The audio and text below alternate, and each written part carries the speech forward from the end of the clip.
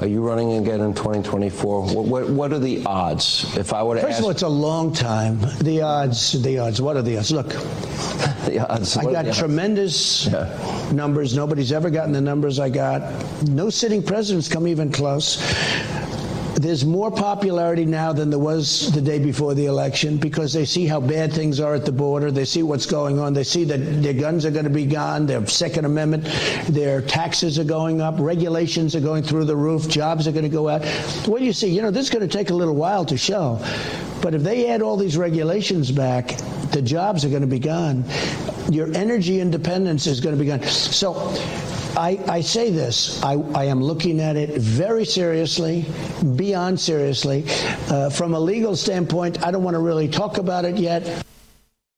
I don't know why he wouldn't want to talk about it from a legal standpoint. I'm not sure what that is, but that was former President Trump on with Sean Hannity over there at Fox News. Beyond seriously for 2024.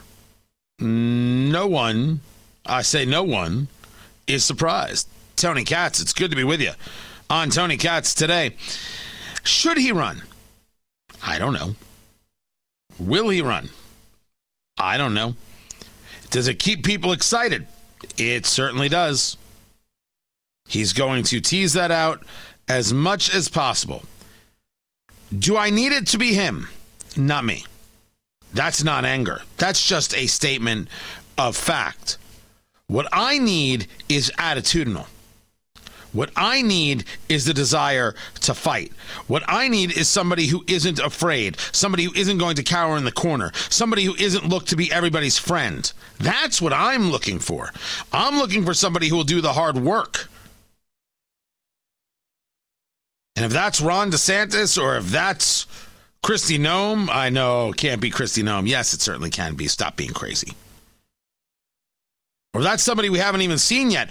I'm hearing stories that Chris Christie is considering a run in 2024. No, he's not. Oh, yes, he certainly is. That would not be wise. Remember, Chris Christie could have run in 2012, and Chris Christie could have just finished up his second term. It's possible, yeah. Because Chris Christie would have absolutely done away with Mitt Romney.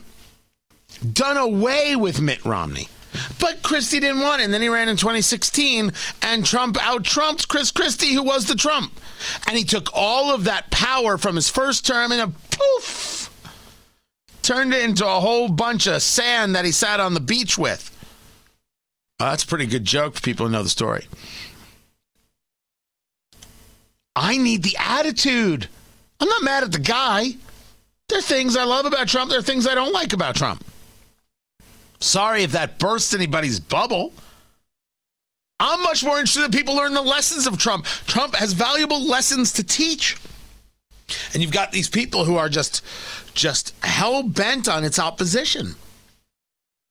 I often discuss the fact that you see people who act like they have some kind of secret knowledge.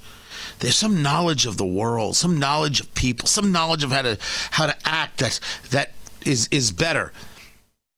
Barry Weiss wrote about this when she left the New York Times, that people who work at the New York Times think they have some secret knowledge, some understanding of the world, that it's their job to pat the world on the head, this is my paraphrase of it, and slowly teach them. I don't believe any of that is true. I believe there's a historical look at the world. There's an understanding of what is good and what is evil. As we would say, the Yetzer Hara and the Yetzer Tov, right? In the Hebrew, the evil and the good. But this idea that, only Trump can be the guy, that's idol worship. Count me out. That Trump has something to teach, that's valuable, I'm all in. So he could run again. But I think there's a bunch of people who can learn the lessons. And they'll do it a little bit differently, and a little bit differently here, and a little bit differently there. Maybe some of it will be good, maybe some of it won't. It's still going to require we, the people, to stay on top of them. We had to stay on top of Trump as I see it. You got to stay on top of these people. They're just elected officials. When I run for office one day, you're going to have to stay on top of me. Of course you will. That's our job. That's what we do as the electorate.